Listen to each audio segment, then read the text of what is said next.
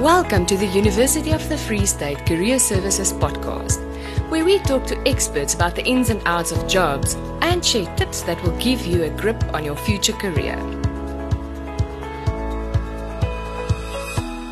Here are 3 myths to ponder on. Human beings use 10% of their brain, the 5-second rule, and you are too young to start accumulating wealth. Well, you can go research on the first 2 myths, but today we have a wealth manager with us in the house. Hopefully he'll give us the answer to myth number 3. She's a co-founder of Imvelo Wealth Solutions and has over 10 years experience in the financial sector and is a seasoned business developer. Her expertise lie in retirement planning, investment planning, risk planning, and employee benefits consulting. Apart from being an award winner and occupying different clubs, forums, and corporates, she is also a writer.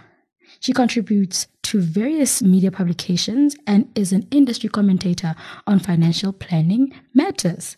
Siba Njoba is passionate about women and youth empowerment, and as the alumni of the University of the Free State, she speaks to students on tools to succeed and imparting wisdom in the next generation of leaders. Ladies and gentlemen, all the way from Johannesburg, we have Siba Njoba joining us on our podcast. How are you, ma'am? I'm great, Lerato. How are you? I'm doing very, very well. I'm doing very, very well. I'm very excited to talk to you. You've done so much for such a young woman. Ladies and gentlemen, if you could see what I'm seeing, it's a beautiful lighting beam lady. She really is an energy. And I'm looking forward to our conversation. Yes, I am as well. Okay, so my first question is, you are in the financial planning sector, right? 100%. Yes, and I'm sure people would like to know, when did you develop an interest in that field particularly? I always say financial planning chose me because when I studied at the University of the Free State, I did my undergrad. I have a BCom in economics. So at the time, I really thought I'd be an economist. Never in a million years did I ever think I would have my own practice or would be in financial planning as it is. I actually met my first employer on campus. And when they recruited me, I finished my degree, I left, and then I moved to Cape Town to work for them. And that's where I actually got exposed to the world of financial planning, the world of investments, wealth management, and fell in love. And that's why I always say it chose me, because straight out of varsity, I got exposed to this, and this is all I've done throughout my career.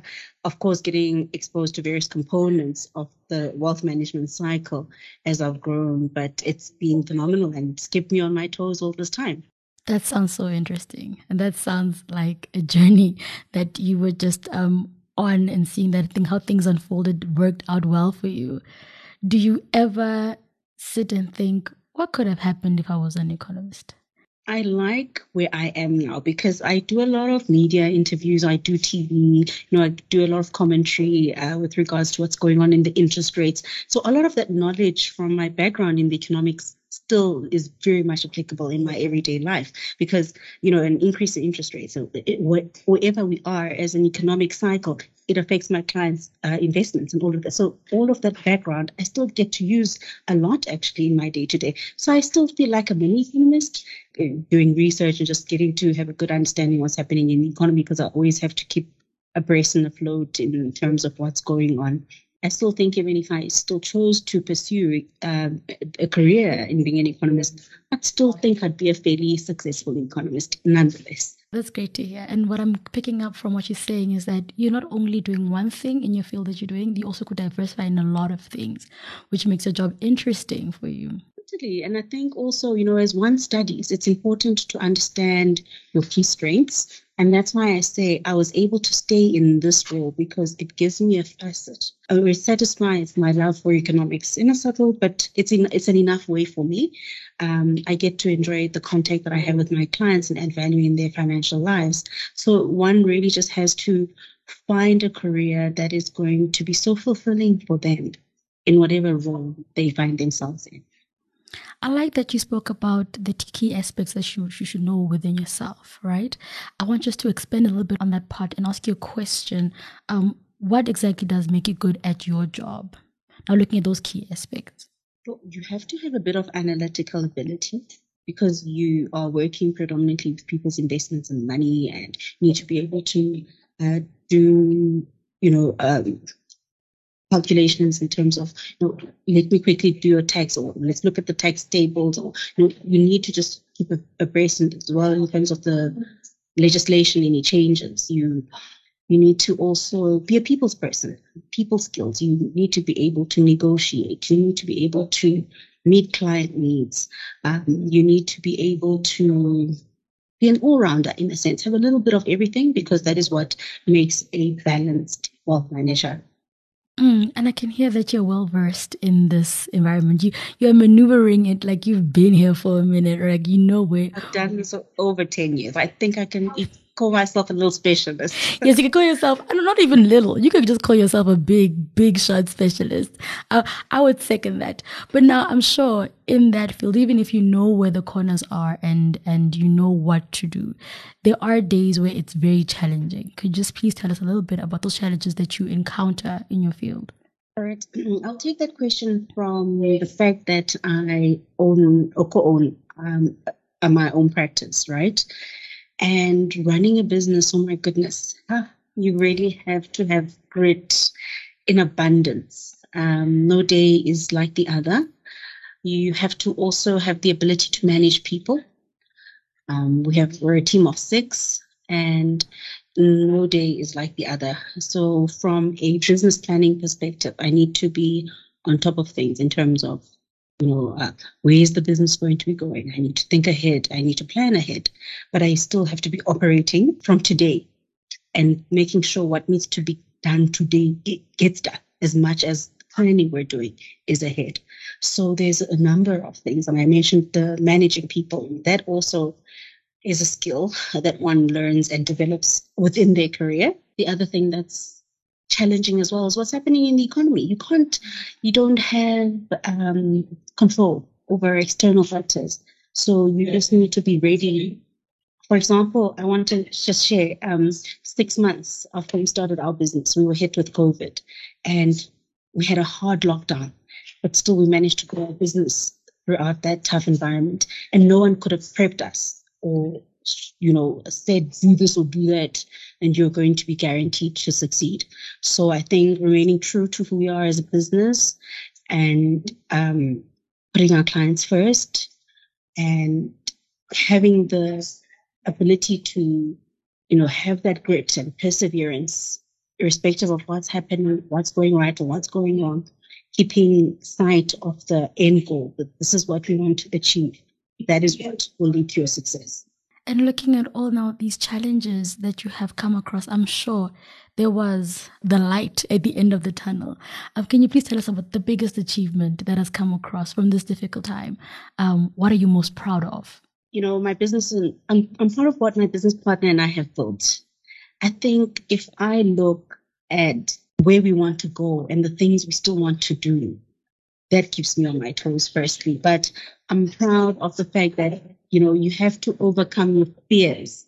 You have to overcome, oh no, I come from this kind of a background, or, your own limitations. You have to overcome all of those things and still say, because I have this dream, I will pursue it irrespective. And I'm really proud. I'm really proud of the growth of the business.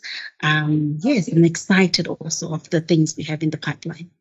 I wish our listeners were looking at you while you're saying this. You really look excited. You really look like you're looking forward to the future. And that's a beautiful transferable energy that I think we all should see so we can all be inspired. Now, having been in the industry for 10 years, I'm sure there are some industry secrets that you know. Now, please whisper in the ears of the listeners and I, what is it that you'd like to share with us that people don't know about our financial planning? I want to say, I'm going to just say, for any career, consistency, hard work, commitment, and dedication. There's nothing that replaces these 4 factors. So if you want to succeed, even if it's just studying, you have to stay committed.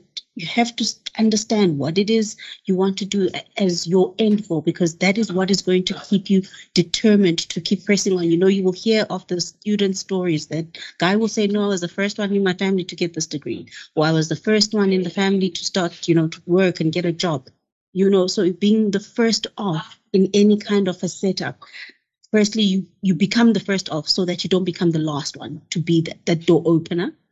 And there's nothing that should stand in your way. You have to be so clear of what you want to achieve, because that desire to have that thing, whatever it is, it's a business, it's a degree, it's doing better in terms of your own habits.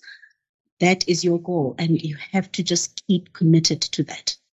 Do you think, right, with everything that you have said, one is ever too young to start such a big thing that you've started, like a business, or to take on a big task, like taking a leap of faith? Do you think as a person or as a student, you should go work somewhere first, get some expertise, and then only jump? Or if you really feel it in your heart, then you just leap?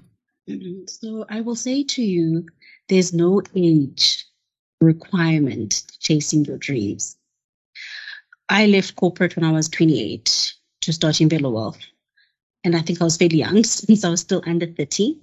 And I also believe that, it's important to be grounded spiritually, because I've seen the hand of God directing me. So, yeah, it's a culmination of things.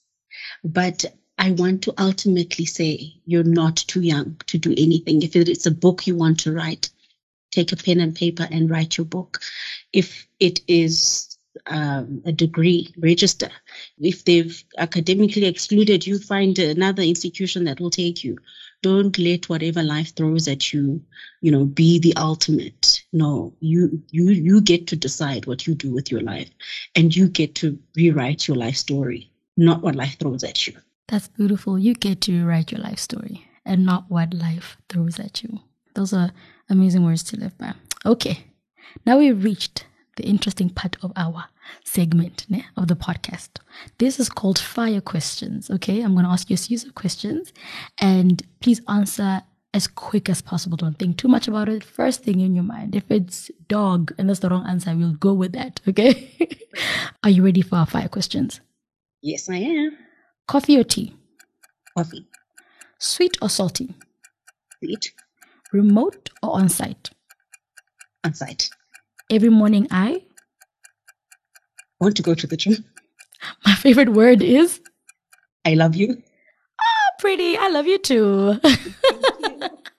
Thank you so much for joining us. We reached the end of our interview. It was fun having you, and I'm sure the students are all going to soak in the wealth of knowledge that you have given them today. That's it for now. Listen to all our episodes to make sure that you get into the fast lane of career success.